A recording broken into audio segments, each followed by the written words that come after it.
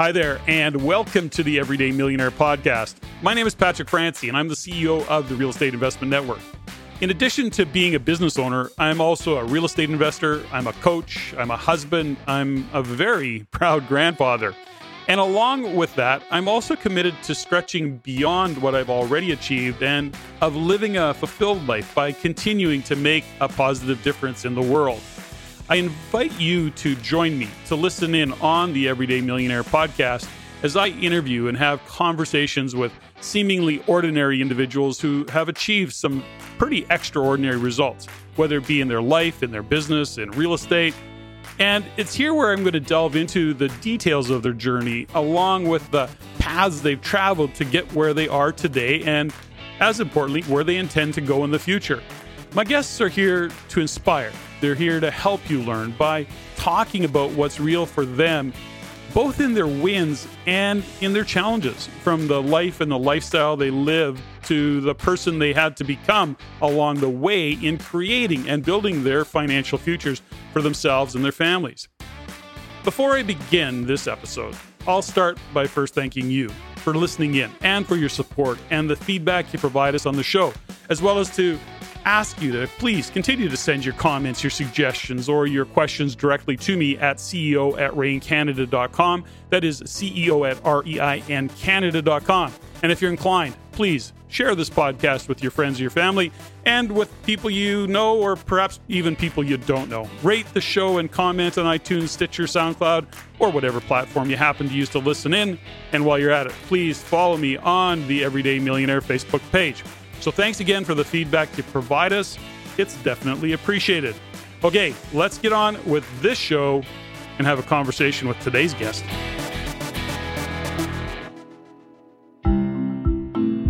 My guest today, Kunal Mohindra, is an award-winning member of the RAIN community, where he loves to give back and inspire others to invest in real estate. And to that end, he's also the host of the Edmonton Real Estate Mastermind Group.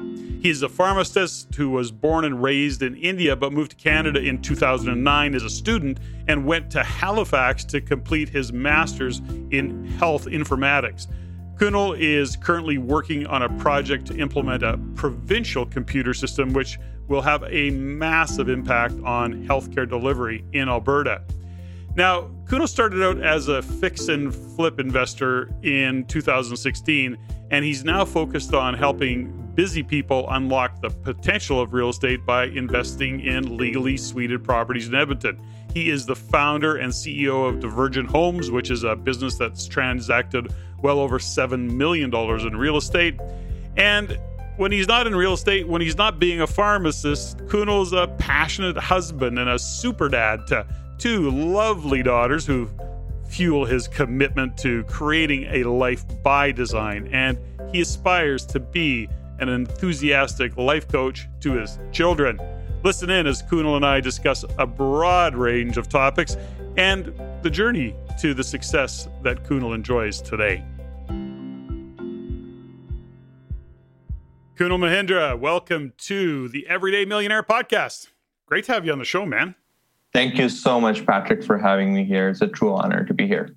Yeah, well, listen, I'm excited about this conversation for a couple of reasons. Number one, you immigrated to Canada. You are working, you've got a full-time job, but you're quite an accomplished real estate investor in spite of all of that. You've done, you've taken on real estate investing. You've made you're making your mark here in Canada, which I just think is always awesome. And I think people can learn a lot from your journey, from your experience. And of course, that's what the show's always about. Seemingly ordinary, achieving extraordinary, and you certainly land in that camp with both feet. So, the best thing for us to start the show is always around, if you had a little elevator speech or a little pitch, somebody says, so, Kunal, who are you? What do you do? Do you have kind of a narrative around that? Yes, I've been recently working on an elevator speech, just short, brief, to tell people what I do in 2 sentences, basically. Mm-hmm. So here's what I go with. I'm a pharmacist and a passionate real estate investor. And right now I'm focused on helping busy people get into real estate investing. Now, let's talk about that a little bit. First off, how did you Now, you immigrated from India. Were you in the world of real estate before you came to Canada? Give me a little bit of your background around real estate. And I also want to talk a little bit about your education, but we digress. Let's go back to the real estate question first. Did you have an interest before you came to Canada, or how did you get into the world of real estate? It's a longer story, but I'll kind of give you a skinny. We got time, buddy. That's why you're here. Okay, sounds good. The biggest motivation, like the fork in the road kind of thing for me, was money. We bought our first house, and we found out as soon as we moved into this first house, we got pregnant, and I knew that with pregnancy, my wife was going to be on maternity leave, so all that kind of forward thinking was kicking in. I had the stable job at the moment, and being first time parents, you try to get everything for your kid before even the kid is born. So I think that whole thing of spending, and we exhausted pretty much all of our savings. So that's where the entrepreneur kind of bug started to rise a little bit. And then, I explored. Someone reached out to me and he said, I want to start a tech support company. I'm like, okay, you know what? I'm looking for something on the side, so let's start that.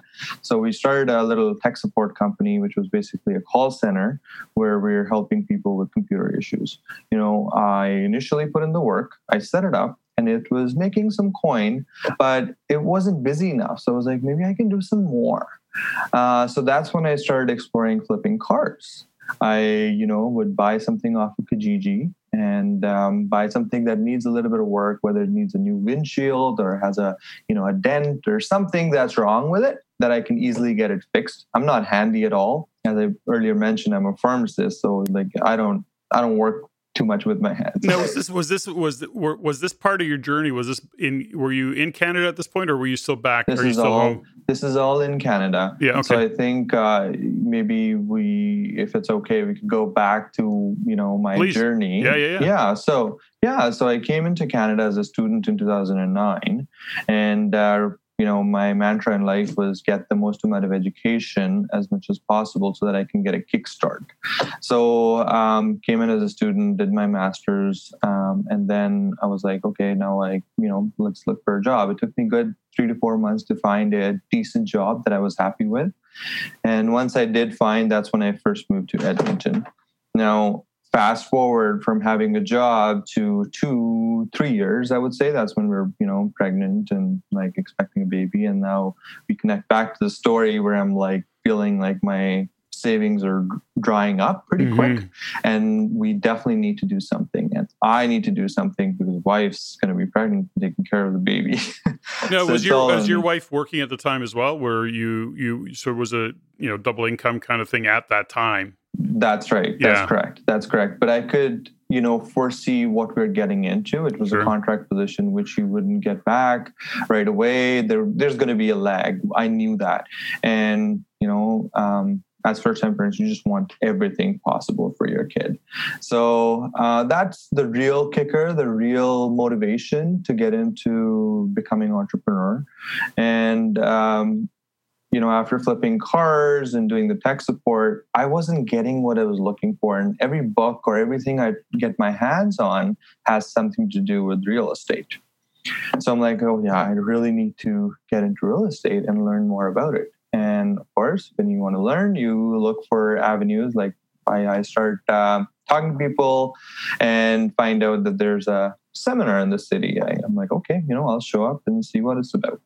And next thing I know, I become a bit of a seminar junkie. I mean it in a good way and a bad way. Yeah. Because what the bad was that it got me into $40,000 in debt, which now I'm going to get super vulnerable. It took a toll on my marriage too, with a brand new baby and all that debt that I took on. I was just looking for answers, and I felt like I could keep going to these seminars and keep bringing my credit card out to get the information, and then I'll get it. But no. So were those seminars, kind of run to the back of the room by coaching program kind of seminars that you're talking about? Yeah. Correct. And, no offense, but most of the even information was all US focused. Yeah. And it was hard to apply that. But I guess for me, now let's go to the good part. The good part for me was it helped me build my mindset. My mindset growing up has always been like, get the most amount of education you can, get a nice stable job, get a house paid off, and then there's your life. But, be going to these seminars and hanging or listening to these people, it made me realize that it's all possible. It's okay to dream big. It's doable, and you just need to learn how to do it. But you first of all need to visualize. You need to know that it's possible. Believe in it. So that's the good. And also, I think the $40,000 in debt and the pressure, that I'm going to lose my marriage and like all of that compounded was what made it happen for me. It's interesting that you bring that up, and don't have to dwell on it, but it's actually a fact that I believe it's the number one cause of divorce is finance.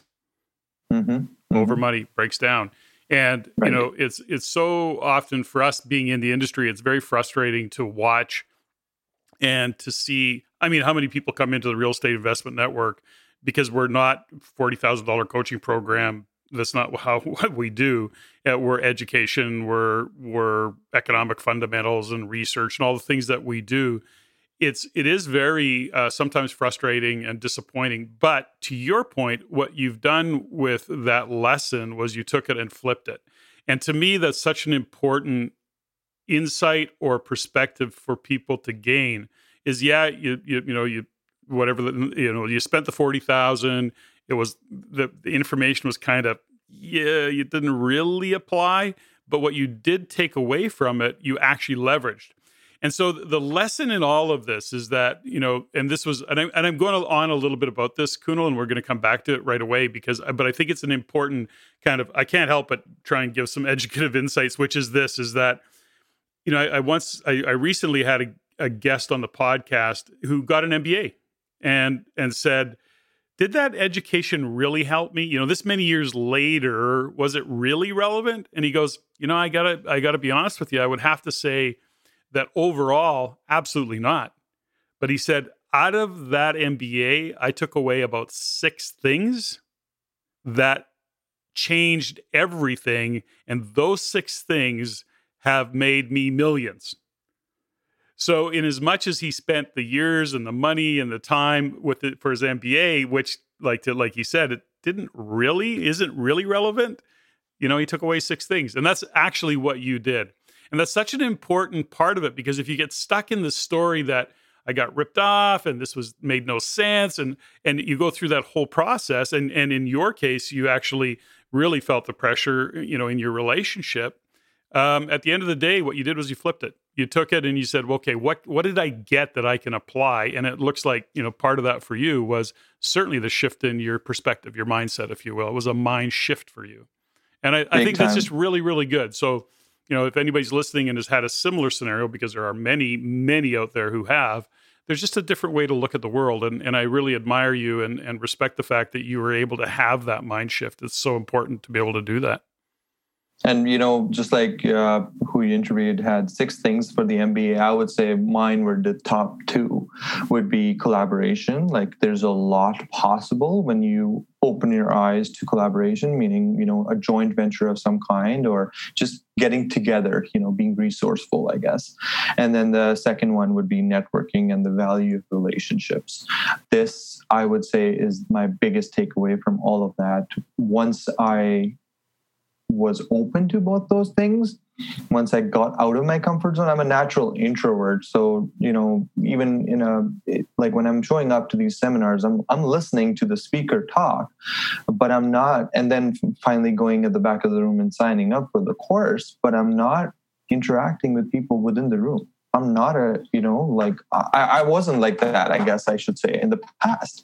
But once I opened up to that, the word changed for me. And my first deal was a fix and flip. And after 3 attempts, the investor that I approached, I said, I want to partner with you. I want to partner with you. I want to partner with you. 2 times she turned me down. 3rd time she was like, you know what? I'm going to give it a shot. And she was able to, we collaborated on the deal. She was able to buy the place, and I was able to, again, go to my credit card and borrow the money to rent the place, and then we made some money. So when was that? Like, so you're coming to Canada around 2009, and then you started getting into the world of real estate. What year would that have been, Kunal? So I would say my first investment property, which was the fix and flip that I bought, was in 2016. Mm-hmm. Now it's interesting that you and I want to, and we're going to spend a little bit of time. Like I just find these things kind of fascinating, and that's just my interest, and I know my listeners have an interest because everybody takes a little bit away from these conversations. And I want to go back to something that you said, which was, you used two things around collaboration, and then you used the other conversation or the other statement of networking. Okay. And so I've often said, one of the true secret sauce for RAIN and why we've been around 28 years, and in spite of, some of the perspectives that people may have around RAIN as a national organization, ultimately, as much as we teach economic fundamentals, as much as we teach strategies and tactics, the true secret sauce for RAIN and its community, $5.4 billion worth of real estate is environment, culture, community. And when you this is so interesting because this has been coming up a lot. When you place yourself in a community and a culture of collaboration, and you're at meetings, you know what it's like. You've got many friends in RAIN now, and it really is about relationships, which you said, but it's also a culture of support. It's a culture of collaboration. People aren't holding their cards close to their chest going, I'm not telling you my secrets. It's actually quite the opposite of that. And you're actually a walking statement of that. And so it's so important for people to understand that success in real estate, success in business, when we talk about networking, it's not just going out shaking hands and kissing babies. It's really how you show up and the attitude of collaboration and putting yourself in a community, in an environment of collaboration. Now, I want to get to another thing that you brought up, which is you're an introvert. Now, I'm a little surprised by that.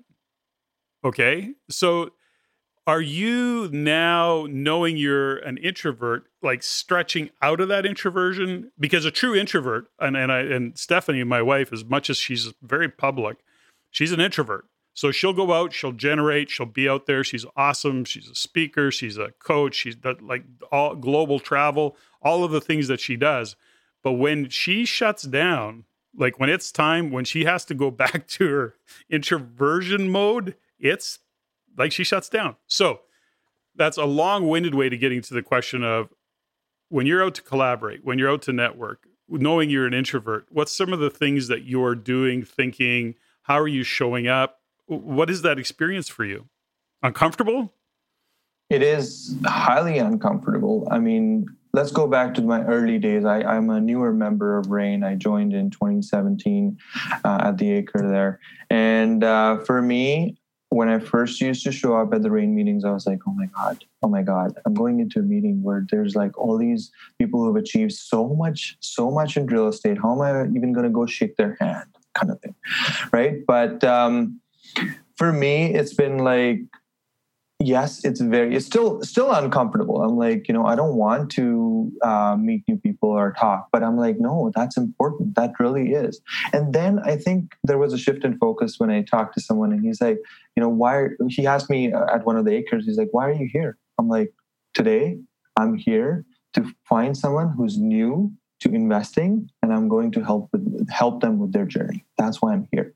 And I was like, well, if I am thinking like that when I've had a little bit of success, I mean, there would be people out there who are, further ahead than me. They probably have that mindset too. So I think that's where the shift is coming from.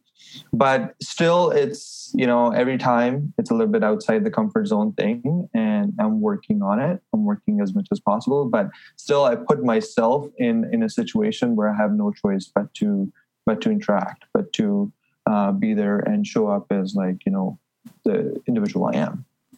So you're primarily investing in the Edmonton market in Alberta. Is there anything outside of that you're doing? Give us a feel a little bit of what you're doing, what you got going on, and some of the success that you've had. You've won some awards. You're certainly out there in terms of really driving your business of investing in real estate. And so, give us a little bit of insights into some of the things that you're doing, Kunal. For sure. So I am focused on, I started off as a fix and flip investor, and then quickly, I guess, the shift in market and also the membership at Rain has helped me realize that the biggest bang for your buck is actually in buy and holds. I mean, that's, the better way to go. You could do fix and flips when the time is right. So since that shift happened, I've started focusing on buy and holds.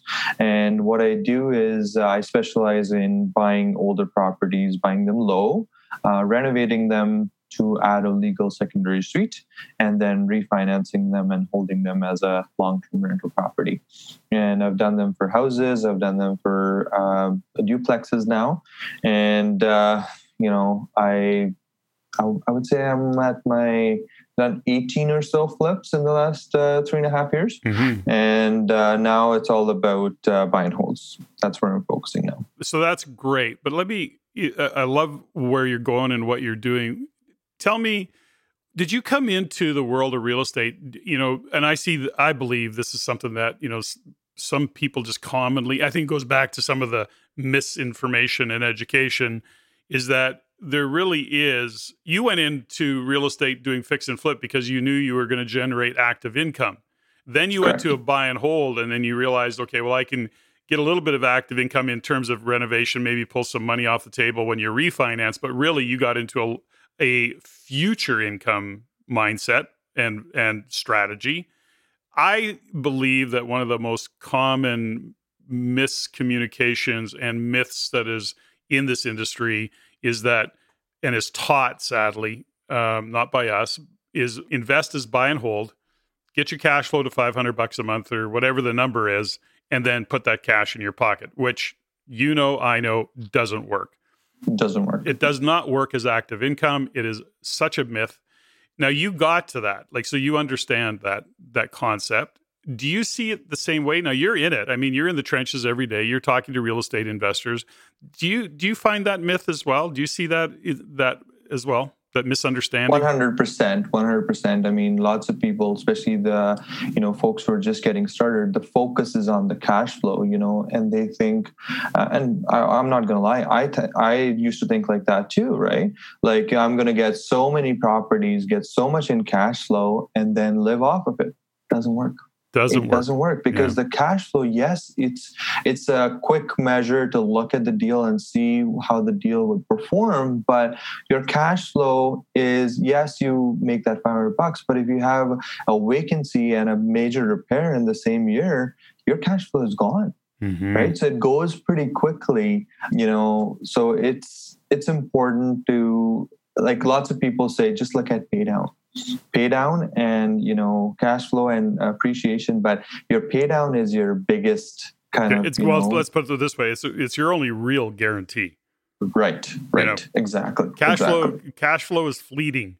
Yes. You can have 2 years of hit it out of the park cash flow and, one blowing up furnace, one blowing up hot water heater, a roof, whatever, and it's all gone. So it's right. It's fleeting at best, the cash flow and appreciation, as we all have learned and know that it comes, it goes, and, you just got to play the long game, and you're going to win.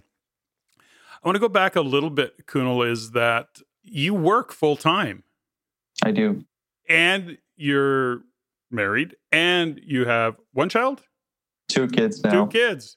Yeah. Okay, so how the heck do you pull this all off, my friend?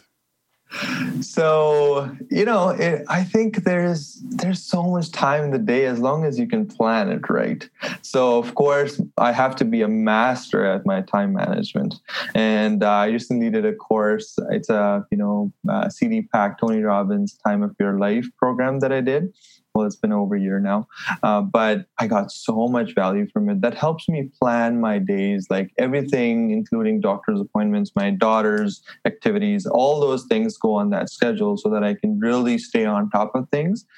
Every Monday, I spend about an hour planning my week so I can stay on top of it. Just to give the listeners a bit of background, so I'm a pharmacist with the provincial healthcare system here in Alberta, and I'm working on deploying a computer system with across the province. And in terms of family, I have a beautiful wife and 2 daughters. One is 4-year-old and one is 6-week-old. So we just had a brand new baby in December. So that sounds full. But I'm going to you went to a Tony Robbins event. That's great, and I still do occasionally do a presentation and a kind of a 45-minute talk. I've done it at Rain several times over the years on time management. And it always is interesting to hear people afterwards go, something, I know a lot of this stuff and I just don't apply it. And so I've recently, over the past couple of years is really understood something that has kind of been a big shift for me and a big shift for others. And I even heard what you said, is it isn't really time management. I don't believe it's time management. It's what you use the word planning, but it's focus management. And it's not about where you spend your time. It's where you spend your focus. Now, you go to work and you got to be, let's put it, your profession is it's a big deal. Being a pharmacist, there's the margin for error is like zero tolerance, right? You've got to be on your game. So you've got to be fully present to your job as a pharmacist. Doesn't matter how competent you get. There's certain things that I'm sure you do that just are, but you got to pay attention. It's a pretty important part of what you guys do. Mm-hmm. And so you're present to that. Then outside of that, you spend your focus. You got your family, you got, I'm sure, some recreation, you got your real estate, kind of your side hustle. Anyways, that's my perspective on that. And so when I hear individuals like you speak and they talk about time management, and I realize what you're actually doing to accomplish what you're accomplishing. I have a point on that. I completely agree with what you just said about, managing the focus, because the way the course is laid out, Tony talks about, identifying the outcomes you're after. So what is the outcome for like every meeting, everything you're going to do? And then for that outcome, you tie in the action items you need to take. Mm-hmm. And in order for you to achieve that outcome, why do you need to get that outcome? What's the purpose behind it? Mm-hmm. I think that's the meat. So a lot of people say, yes, I want so many doors, and yes, I want to, get to this place by this time, but why? Mm-hmm. That, I think, and on that granular level, right? We talk about why at a bigger level. This is why I'm doing it. This is my bigger why in life and things like that. But at the granular level, what's the why for that one outcome? And if it's not important enough for you to look at finding somebody to delegate it to, right? Let's dig into this a little bit more then, because I know one of your kind of purposes, is that you get fired up is to support other people's success. That part of your purpose is to be a contribution. And I think that everybody will get to that. Not everybody does, but most people eventually get to that realization. As human beings, we need significance. And one of the best ways to achieve significance is to be a contribution, and to support others in their success. So I love that part of, because we had a little bit of a very brief conversation before we got on here. But I love what you just said and what you learned, which is we work backwards from an outcome. Got it. That's actually pretty pragmatic. We think about that. But it's the purpose behind the outcome on a much smaller scale, not the bigger why. Mm-hmm. Love that. And then the actions that you take. And I recently heard a phrase that was called, so many people engage, in the term that they used were empty calorie actions. And I went, I love that, because people are busy doing busy work, but they're empty calorie actions. They actually aren't, it doesn't serve the purpose, or it doesn't actually serve you to achieve your outcome. Tell me something that you mentioned here as you delegate. What's some of the hurdles that you've had to get past working as a busy dad, a busy family guy, busy pharmacist? What are some of the things that you've really had to kind of get focused on, and what are some of the things that you've learned along the way around delegation, around team, et cetera?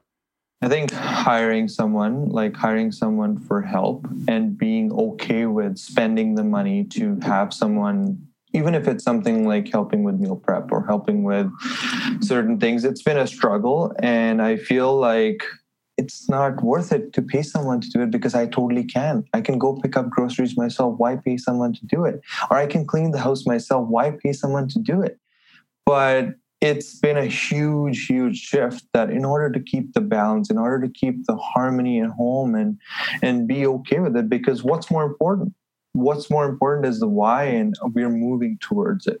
It's not as important that I, clean my house and save the couple of $100, even if I look at it on an annual basis, doing that. It's okay to have that external help to help maintain the harmony at home. So it's been a big struggle. And I think, not to, point fingers, but I think it's a bigger struggle for my wife. So we kind of work through it, where she's like, no, we can totally do it ourselves. So she's, miser, which is great, which kind of keeps us in check and whatnot. But like, we really have to see what we need versus what is just like, we it's not that we're lazy. Of course we're not lazy, but it's a shift in thinking, and it's definitely a challenge sometimes. Yeah, and I see this all the time, this many years of being a coach and being in the space with entrepreneurs, with real estate investors, small business owners. There's a fundamental shift that I think people have to get, and that is, what's the best use of your time? And when we look at hiring an assistant, whether that's an executive assistant, whether it's somebody to do yard work or nanny or housekeeping or whatever it is, when you consider what is the best and highest use of your time, and that's not always going to translate necessarily into a direct financial return on your investment, but it can be peace of mind, it can be creativity. Give yourself some space to rest and be creative, and that's where multi-million-dollar ideas live. And so it's always a shift to, what is the return on the investment of that money into an assistant, and then really stepping back from it. And because would you agree with you and your wife that there's a guilt factor, because you can do it? Yes, exactly. Yeah. It's interesting. Technically I probably have 2 or 3 assistants. Sometimes I say that just because I'm such a shit show. It's like, because I've got so much going on. But the point is that even in spite of that, in spite of the many conversations I have, it's actually a running joke, is that I will try and schedule something in my calendar, and I'll even be focused on it. And 9 times out of 10, I'm not kidding, I screw it up. Like, it's embarrassing. And I'm going, how is that possible? I'm competent. I know how to work an Outlook calendar, for Christ's sakes, but it'll be the wrong date. It'll be the wrong time. It'll be the wrong time zone. And because I work in multiple time zones, that's often what it is. But I'll click on the wrong Friday. It's like, it's crazy. And Cheryl says to me, Patrick, just tell me what you want. Quit trying that. Even my executive team, I'll send it out and I'll screw it up, and they'll just come back and go, Cheryl, can you please help here? Anyways, it's embarrassing. Right. But the point is that it's not the best use of my time. You as you're in a high paid profession, you're in a high educated profession. Your time is valuable in the role that you play. Having rest, having space, you want to spend time with your family. It's pretty easy to then look at it and go, the best use of my time is not cleaning my house or not doing my lawn. So tell me, on your real estate investing, on the real estate investing side of it, what did it take for you, being an introvert, being relatively new into the industry and relatively new in the country, and we're going to talk a little bit more about that. How did you kind of, can you give some insights into how you built your team, how you broke through that little bit of discomfort or fear barrier or whatever you want to call it to actually start to put a team together? For me, the biggest part was being open to, collaboration and having those conversations with as many people as I can. And, as I said, my first project was I leveraged someone else's team. She was able to help purchase the house and I was able to bring the funds to do the rental on the place. So that's how we first started. And, that gave me the experience, that gave me, an understanding of how the numbers work and, what are the players, what are the player charge, for example, for contractors and things like that. And, over the years, yes, the team has changed and, contractors have changed, I guess, it's natural that happens. But I am super, cognizant of the people aspect and what do people care about and how to really foster the relationships. So, whether it's a contractor or whoever it is on the team, I'm always touching base. I'm always staying connected and, offering help where I can, but staying connected, really making them feel like, yes, I'm a part of it. We are all a team, giving them the feeling that it's a team effort. We fail together, we succeed together kind of thing. So for me, relationships and, making them feel a part of the team has been key and having the team and kind of progressing forward. Well, you're a pretty chill guy. I mean, you're of course, because of what you do and how you show up, you're very, very credible in what you do. Do you have a particular skill set? Now, you talk about math. I mean, you think pretty pragmatically. You think you're kind of intellectually there, dialed in. Not that you're strictly an intellect by any stretch. I'm not suggesting that. But is there a real skill set that you bring? Two questions I'm going to put together. One is, what is your skill set? Like, is a math one of your top things? Are you good with spreadsheets kind of guy? If that's, that's one part of it. And what's your superpower? Like, what is the one thing that you just, you can do it in your sleep? It's just what you do. You don't know how you do it. You just can. It's like, do you have one of those? Yes, for sure. I would say I'm super good at math. I'm a spreadsheet guy. I'm super analytical. I love that. I enjoy spreadsheets. So just because Jennifer's such a nerd and such a geek, so when she's up on stage talking spreadsheets and data and all the stuff that she just gets lit up about, you totally resonate. I can totally relate to that. And I'm like, oh yeah, that's totally me too. Totally me too. Yeah. And by the way, huge shout out to Jennifer for all she does, man. She does such amazing work. Like I'm always referring to her reports and amazing work. Yeah, sorry, I digress. Yeah. Superpower. What's your superpower? My superpower, I would say, is connecting with people now. And connecting with people that I can read between the lines. And I feel like I can really make that connection in the shortest amount of time. And that connection is a strong one most times. We have to be like the similar kind of wavelengths. We have to be similar people. But once I connect, it's at a deeper level.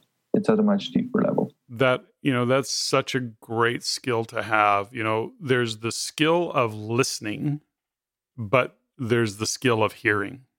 Mm-hmm. Because, what you call reading between the lines is really listening and hearing the words and knowing what those words really mean. It is that skill of actually hearing what is being said beyond just the words.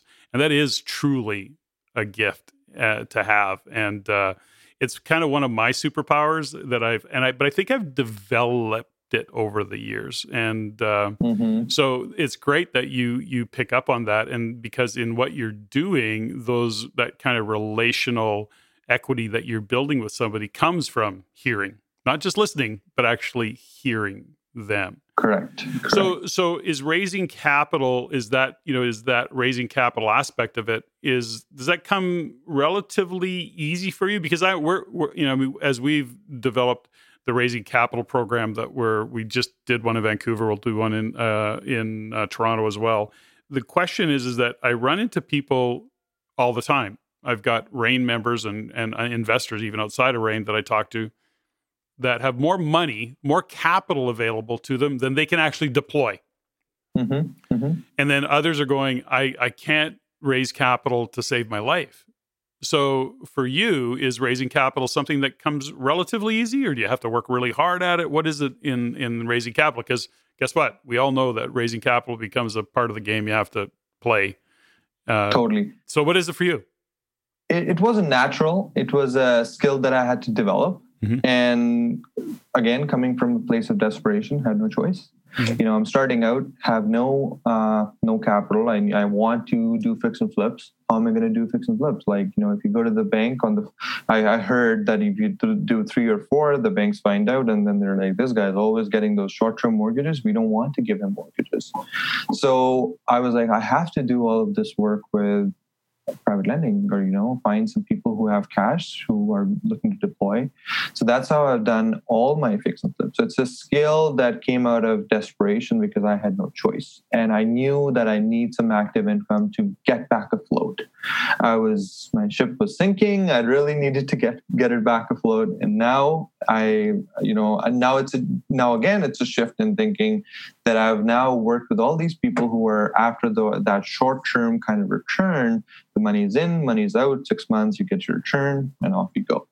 Now it's like, let's get some longer-term strategies and see how we can make wealth for both parties and not just for one kind of thing, right? So there's 2 things, I guess, for me in terms of capital raising. And I focus on that more than anything, is my trust and my belief. Obviously, first you try and build a trust with the person you're hanging out with. It's not about numbers. It's not about what the deal is, what kind of house it is, any of that. It's all about building that trust that you are a genuine person and you're not going to screw them up, kind of thing, right? So putting it out there and building that trust, and of course it goes both ways, and then having the belief that it's possible. Because if that inside voice that we all have, and the constant nagging, no, I don't think that person would be willing to work with me, or I don't think they would be ever wanting to do a deal with me, or something like that. So I constantly remind myself, and I do that with both in capital raising and also when I'm looking to buy a house privately.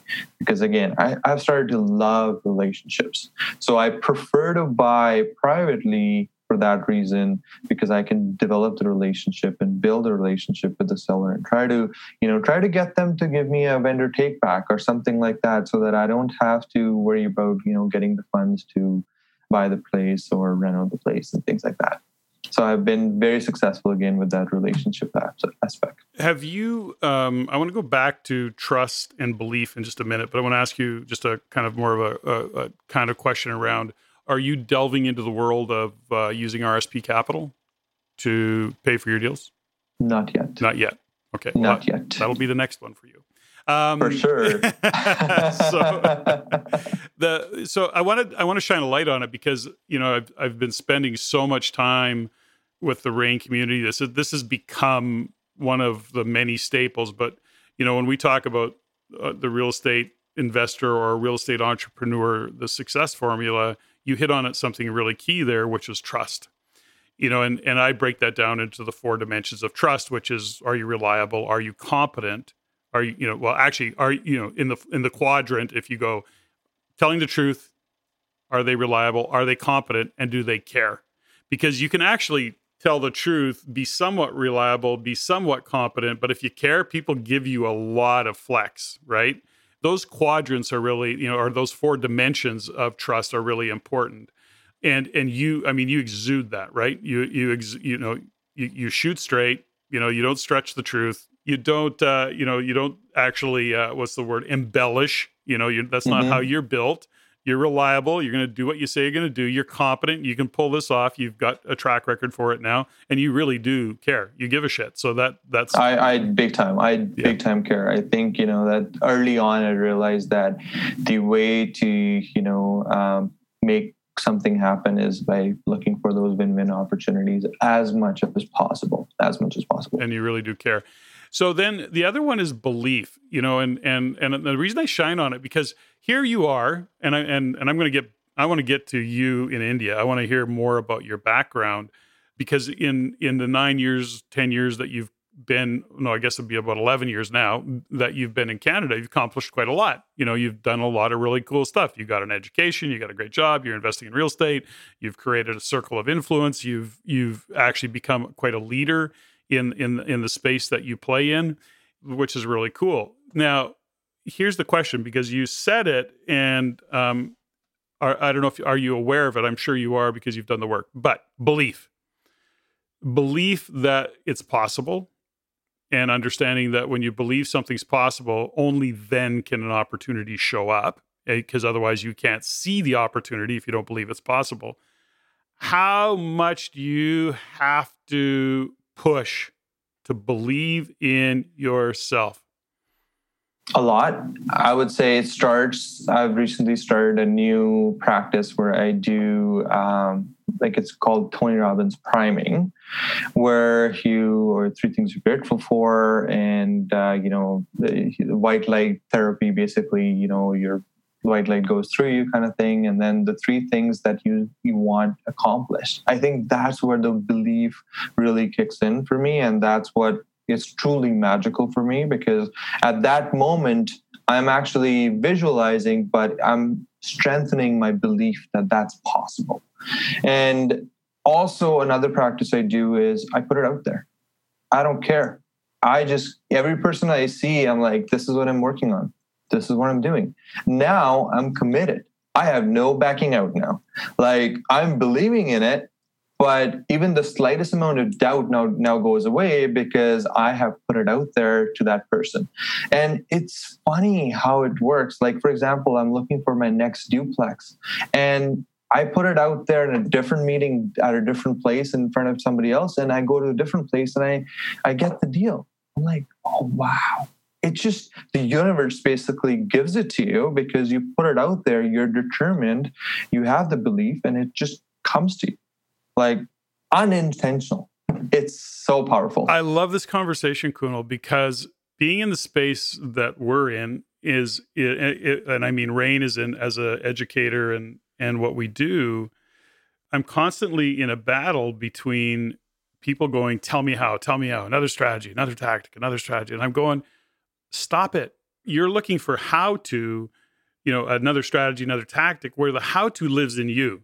First off, do you believe in yourself? That's so powerful and people step over it all the time. I see it all of the time where people simply don't believe in themselves, and it takes work to do that. You actually have to be consciously doing the work.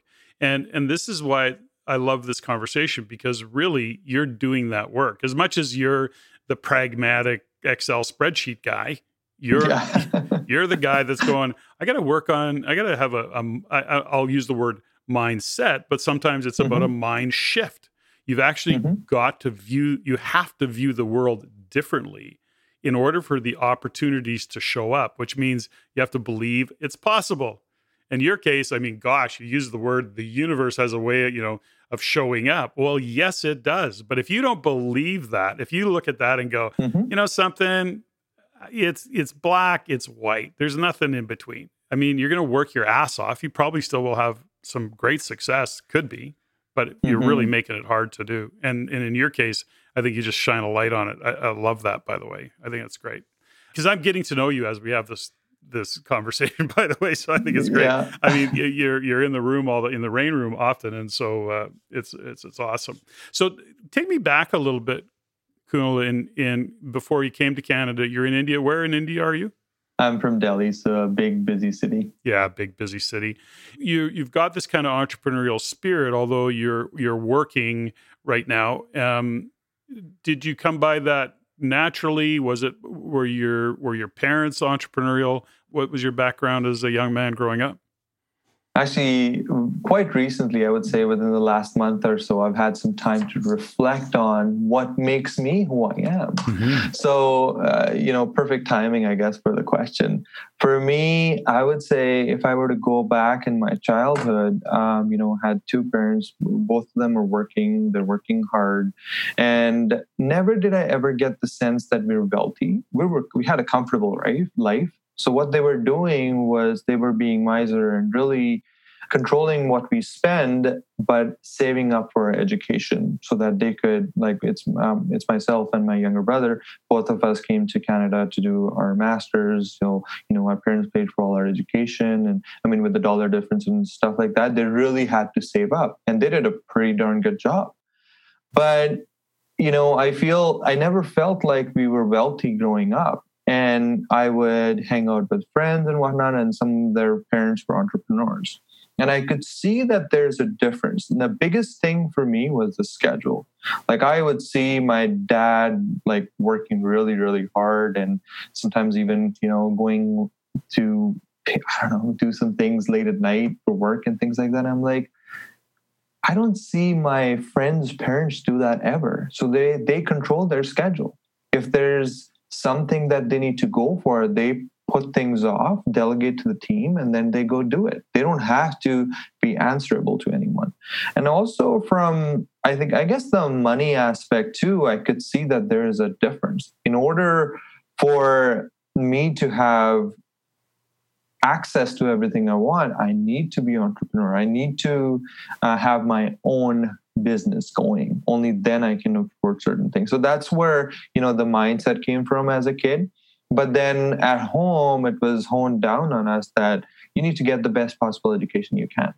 And, get a good undergrad degree. And now you got to do your master's. And then you start at a decent level. And then, life is amazing after that.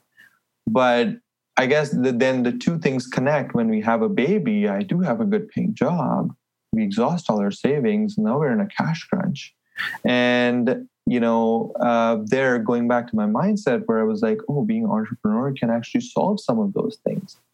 So that's where I guess the connect happened for me. And I was like, okay, I really need to start exploring something. I do need to keep the job so I can, keep taking care of the bills, the day-to-day stuff. But I do need to build something along the side so I can, rely on it at a later stage. Now, did you have any kind of a side hustle when you were back in India as a kid growing up? Any of that kind of stuff that was going on, to generate or make some money on the side back then? No, not a whole lot. It was just about, it's funny. I wasn't even a great, kid, meaning in terms of my grades and whatnot. I was just average. But I got really, really good when I got to Canada and its focus. Now, why did you come to Canada? Did your parents come to Canada, or did you come on your own? I came on my own. Why Canada? Why Canada?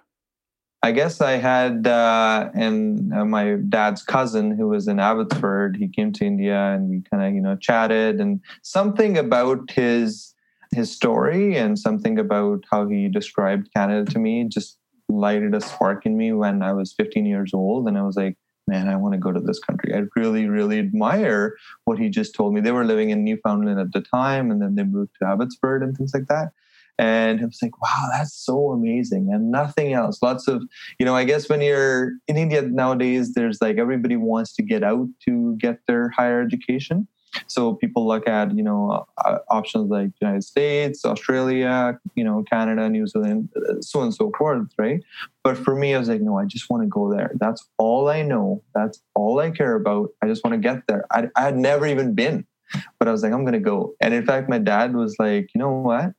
Being here in India, I can probably support you quite well. I can support you with a vehicle, probably give you some seed capital, whatever you want to do. I can support you quite a bit.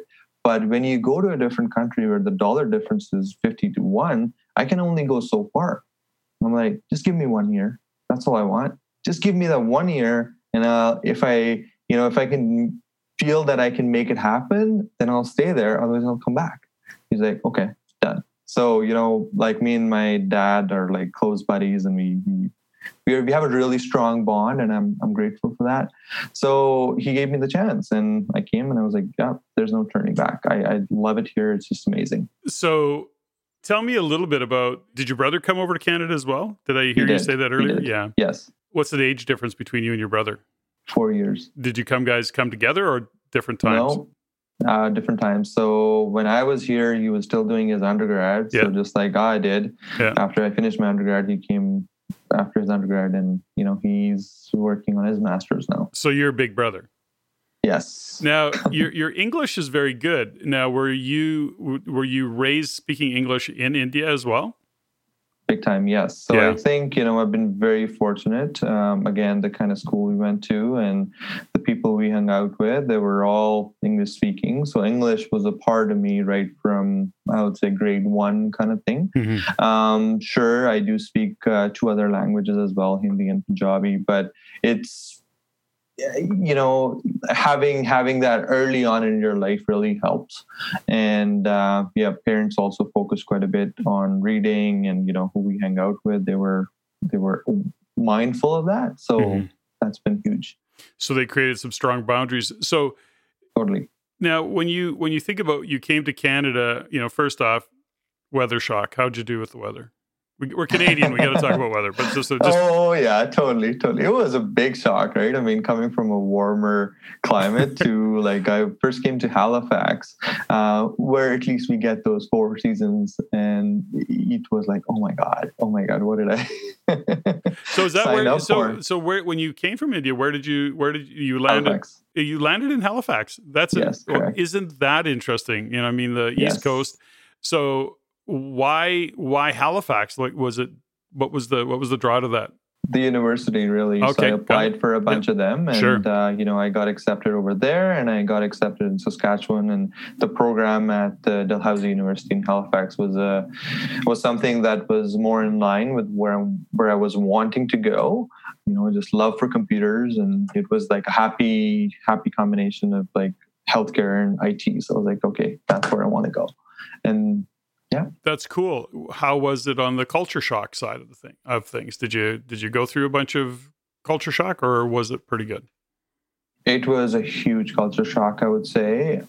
I think the biggest culture shock, and I still love it today, is how open people are. I mean, there are some people who like to kind of hold back information, but the holding back part was just a part of the culture, I would say, back in India. And here, when I came, I was like, oh my God, nobody holds anything back. That's so interesting. So it was a huge culture shock. I mean, despite, having the background where, I was exposed to the English language and, I was comfortable with it, conversing in it and stuff like that, it was a bit of a shock in terms of I would sit for my first few lectures, I remember, at my university, and it was a little hard to follow the accent. I'm like, okay, I really need to adapt rather quickly, because it's a master's program. It's not like I have a whole lot of time to adapt and learn from it. So this is the experience I've had, and we talked a little bit about. I'm of course, I comment on how the fact that you've got a great command of the English language, really, really great. I'm often speaking with immigrants from other countries that come to Canada, are in the conversation of raising capital. And I don't know where I want to go with this. I guess I'm having perspective from somebody who is outside of the country, and they're trying to raise capital, but their English is just not strong. It's obviously English is a second language. It's not nearly as obvious with you, by the way. It's obvious to some degree, but I mean, it's so clear it doesn't matter. The point is this, is when I dig into that conversation with them, is that I'm often suggesting to them that if you want to raise capital, you have to have a stronger command of the English language, unless you're actually going to be in your culture. Let's say I don't care if you're Italian or Polish, totally. Or, if you're raising capital in a community of Czechoslovakians or Italians or whatever that case may be, then you're speaking your language, you're comfortable. I suggest to people all the time, and they go, well, I'm having trouble learning, really learning English. And I found this to be the answer to the question. I go, what language do you speak at home? and they go to what's easy. They Yes, go to their yes. native tongue. Big time. And I suggest to them, I go, you just have to speak English, full stop. You've got to do that.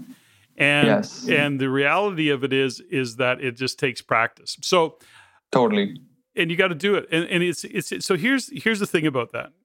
Some of them, because their kids are now born in Canada, the kids are speaking English.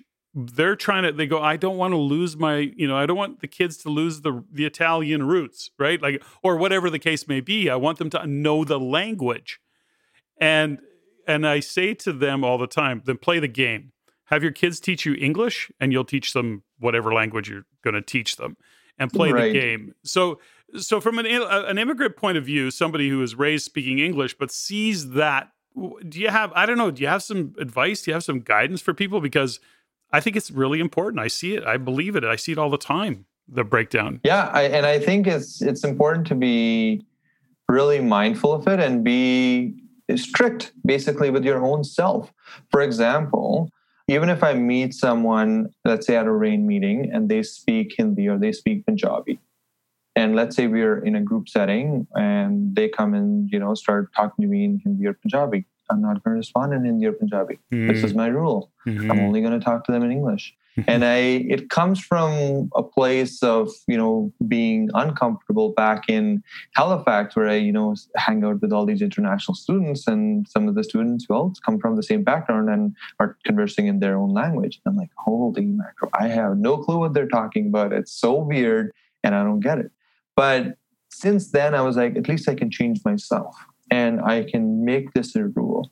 So again, going back to your question about, being comfortable with the language, just, use it as often as you can. Like, do certain things. You need to have a why. You need to have the granular why. Why do you want it? If you want it bad enough, you're going to put in the work to make it happen. If you don't want it bad enough, if you don't have a strong enough why, I'm sorry, it's not going to come. Yeah, you'll go home and speak your native tongue. that will exactly. be Exactly. Yeah, I love that. What I really like about this particular conversation, Kunal, and now I really am starting to see and understand why you've had the success you've had and how you show up, is because you're pretty intentional about it. It's not happening by accident. You're not just like, it's like the conversation, well, he's just a born leader. I go, bullshit. There's no such thing as a born leader. There's some people who have some great leadership qualities, and then they work their asses off to be the best leader they can be. And that's kind of how you occur for me. So tell me something on the real estate side of it, Kunal. I'm sure you faced some adversity. I'm sure, and I'm making that assumption. Have you faced adversity? And can you share some insights, some lessons learned along the way that kind of woke you up to go, whoa, I better not do that again? Have you had some fires to fight? Or you've been pretty fortunate so far? Yes, I've had some fires to fight, and I'm going to take us back to a RAIN meeting where we're doing a group exercise. And the group exercise, I can't remember what the specific exercise was about, but right after the exercise, you show up. And I was like, well, I guess this is the time to ask Patrick a question, so I'll do it. And I'm like, Patrick, how do you deal with someone when they say things and you're not comfortable and you're hurt? You're simply hurt. I'm an emotional person, and I guess that's my power. That's my superpower, helps me connect with people. But when somebody rubs me on the wrong side, it does take a toll on me. And that was one of those days when something had happened. Someone had said something in the real estate community, and I was just devastated. I was broken to pieces. And then, we're doing this exercise, and I'm like, Patrick, how do you deal with that? And you're like, I always come back to, what are you doing for your personal development? I was like, holy mackerel, that's where I'm missing out. So that was a huge awakening moment where you shed the light on something that I wasn't doing enough of. So, I guess I did a little bit of that, and then, got my real estate wheels turning and doing some deals and things like that. And then the setback happens, and I'm not doing enough of that because I'm just busy doing real estate. I'm not doing enough of that mindset and personal development. So that moment was like, I think you said something along those lines of, what book are you reading right now? And I didn't have an answer. And ask me now. I'm always doing something to do with personal development. So I think it helped. Those are the biggest setbacks. Like that's the baggage that I sometimes bring home. And I sometimes do struggle with it. But then I find something that is in line with what I'm dealing with, again, mindset, and just go apply it. And I had just finished a book called Subtle Art of Not Giving a Fuck. And it's amazing in terms of how it puts perspective. That's such a good book. I mean, there's some really, really profound stuff in there. And so that's great. I am happy to hear that whatever comment I made was a catalyst or a tick for somebody to go, whoa, never even thought of that. And yes, we're actually I am going to be asking you what you're reading these days.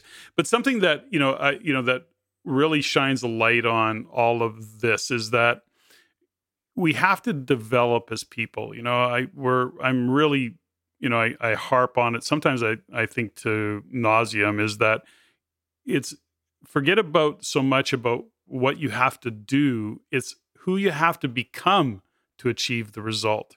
And in that journey, the doingness starts to occur, Right. But that's such a shift for people. Sometimes it's a tough shift for people to have. And the other thing that you said there, which I think is so important, is baggage.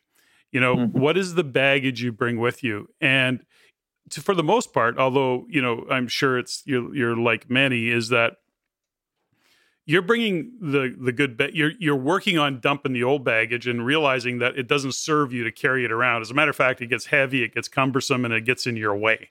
Like, shed the shit, Yes. The past is the past. The history is the history. All you've got is the present. You've really, truly only got this moment. Bring forward with you the stuff that works, the stuff that lights you up, the stuff that actually supports you in what you're doing, not the old story. And, you come to realize that it's the old stories. People like to stay stuck in their old stories because it's really comfortable. Yeah, totally. And I think you and Stephanie both do a really good job at honing, at delivering this message to the community, with Stephanie's exercise of the decade and what's kind of bothering you, what's an energy leak. Oh, I so connected with that because I felt like, I borrowed something from someone and I haven't given back. Okay, now is the time. So it really took some time to work on that.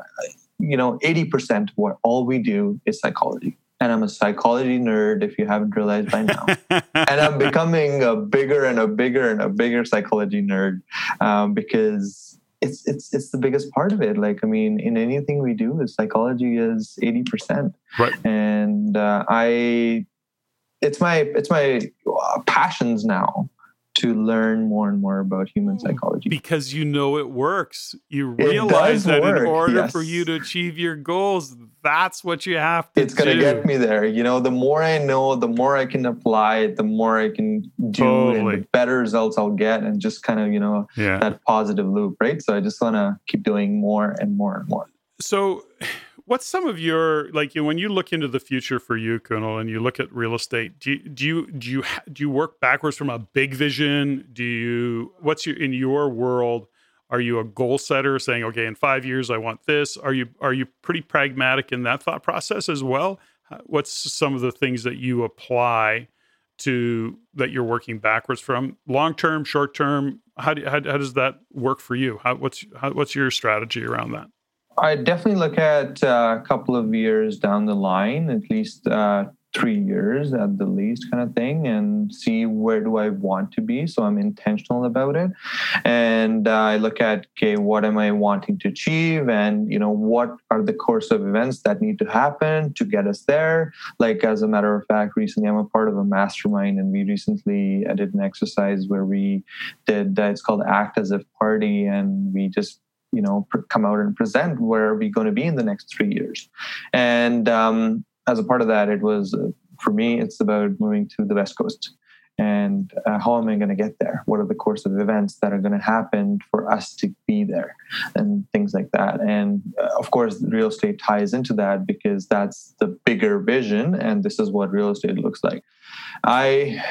I don't break it down per se, like what does my real estate look like, but I just know that I need to keep growing.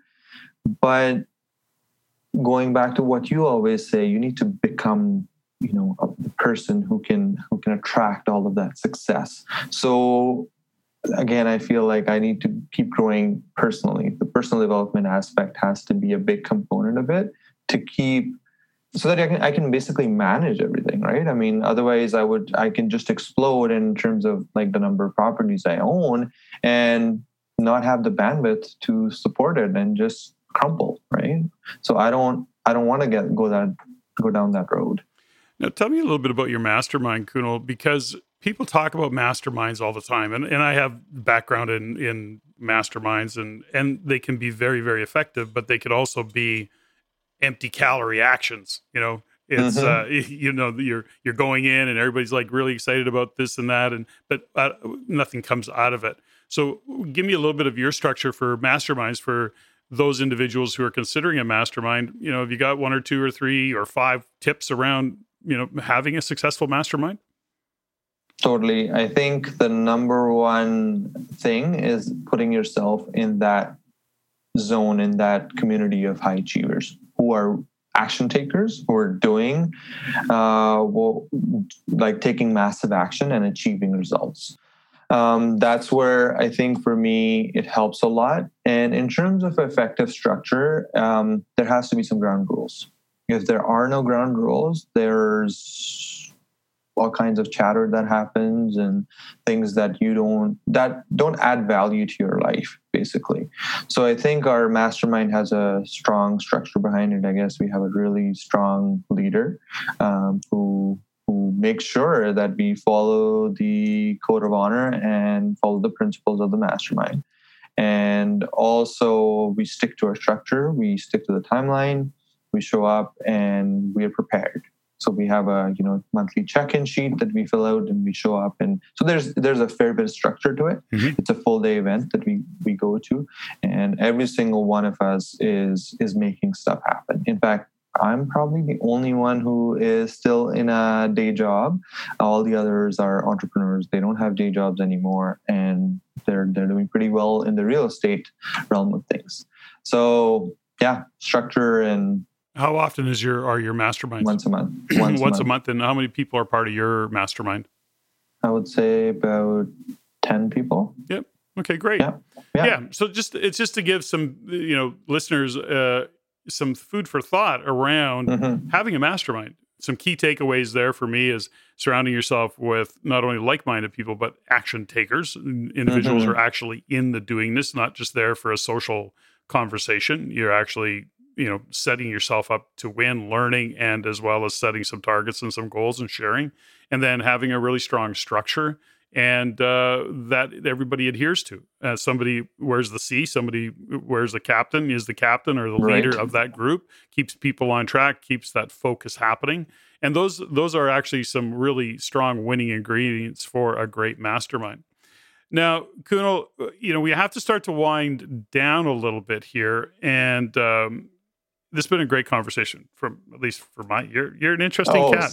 Oh, totally. You're just an interesting cat, man. So because you're a contribution, because I know you're reflective and you think about things, as we start to wind down, is there anything that you feel compelled that you want to share, that you need to say to listeners, to other real estate investors, business owners, individuals who want to actually up their game? Is there anything that you want to share? I'm just giving you an opportunity, and the answer may be nothing that I can think of in the moment because I put you on the spot. But I do definitely have something that I want to say. That'd be great. Don't feel intimidated.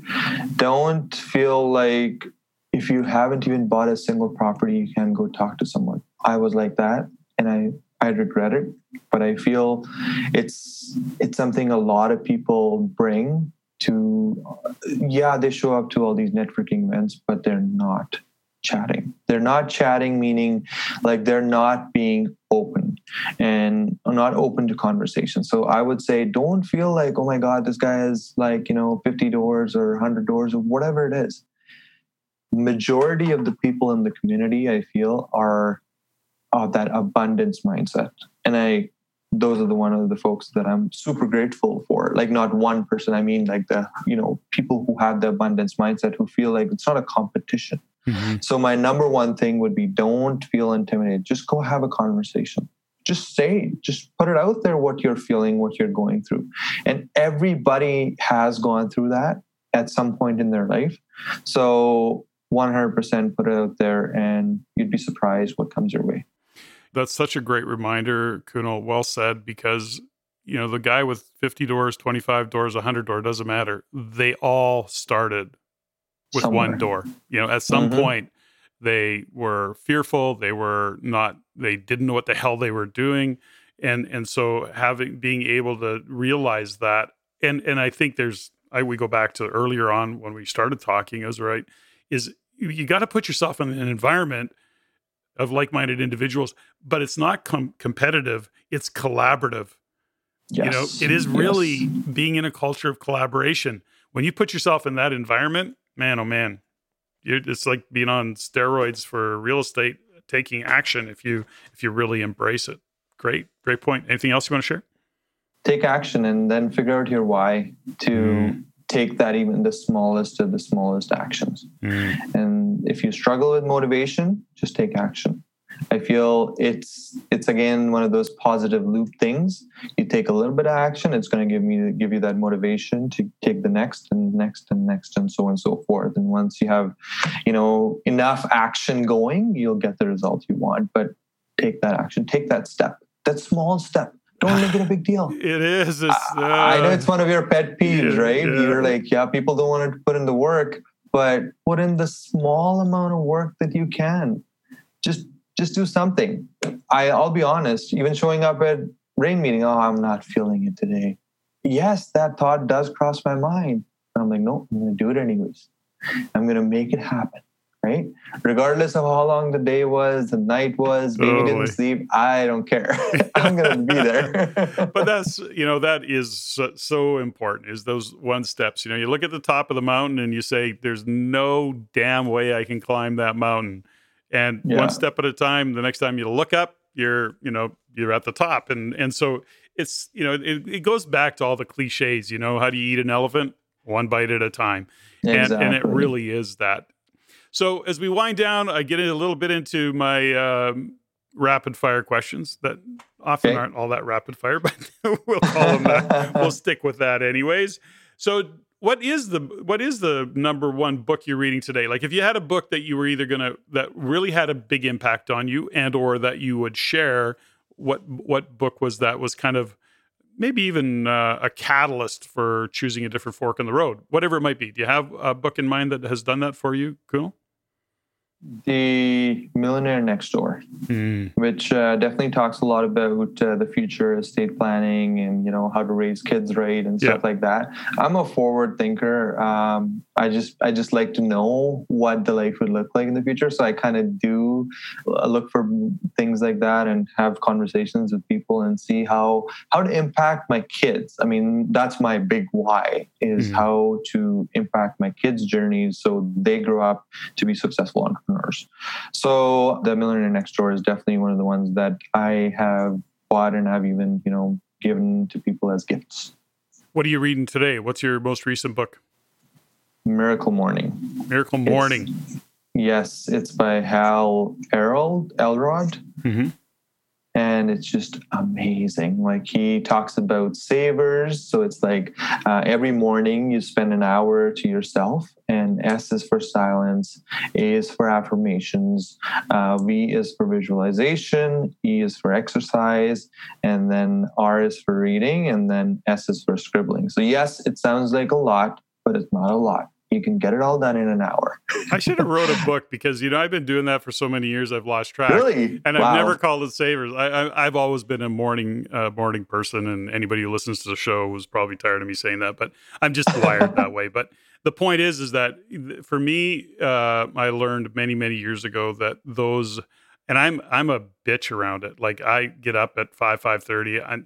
That's my time. Leave me the hell alone. So good. And I'm blessed because Stephanie, my wife, is not that morning person, and she gets up later than I do.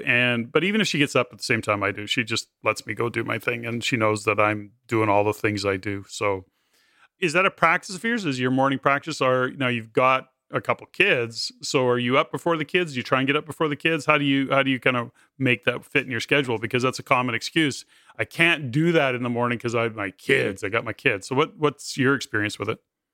It's definitely a struggle. I'm not a morning person, but I'm becoming to be. And goes back to what you always say, you have to become that person who can attract the success. So I'll do what it takes to make it happen. And this is one of those things which I will do, even though it's hard for me, and I am working towards it. So now it's a morning routine. I wake up at 5 and, do my morning routine from 5 to 6. And, then it's time to wake up the kids and, wake up one of the kids. The other one is just too small right now. And get her ready and drop her to school and things like that.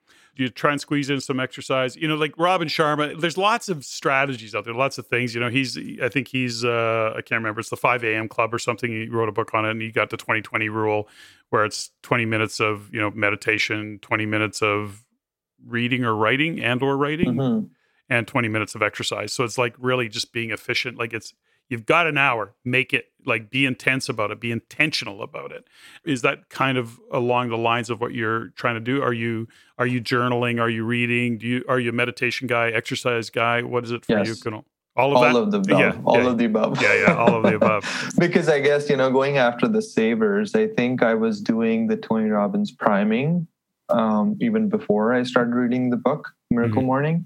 But I think affirmations and exercise wasn't a part of it. And even reading and scribbling wasn't a part of that priming exercise. So what I've done is I've kind of, combined the two. So when the Miracle Morning book talks about silence, I basically do my meditation, which is the Tony Robbins meditation at the time, because I get a lot of juice from it. That's my driver. That's my caffeine shot for the day. For the most part, I need it. My body demands it. And I've seen myself hit a low if I even don't do it for like 2 or 3 days in a row. I mean, I can miss a couple of days here and there, but if I don't do it for like 3 consecutive days, I can start to feel something is missing. Yeah, it's interesting. I'm the same way. Like I have to write. I have to journal. I journal a lot. I journal longhand. I even recently brought a writing tablet. I'm showing you my writing tablet that I'm making notes here. It's a tablet called Remarkable. Ridiculously expensive. I put it off buying it for a couple of years, and now that I've bought it, I go, how did I not have this? Like, it's so good. Organize your notes, PDF them, send them to yourself, but you can't access the internet. You can send the email out, but you can't receive an email. It's focus. And I can organize I can have 100 notebooks all categorized here. And because I've got notebooks all over the place, like my own personal journals, my business stuff that I make notes around. And now it's all in one little, very light tablet. And I'm going, holy crap. Remarkable is remarkable from my experience. So, and I'm not endorsing it, by the way. I don't get paid for that, but I definitely took it down. I want to look into it. It's very, very cool. There goes the rapid fire right there, because I digress so quickly. Okay, here we go. Do you have a favorite inspirational quote? Winners are not quitters, and quitters don't win. Good one. I haven't heard that one for a long, long time. If you weren't a pharmacist, is there another profession you'd take on? Maybe a psychologist.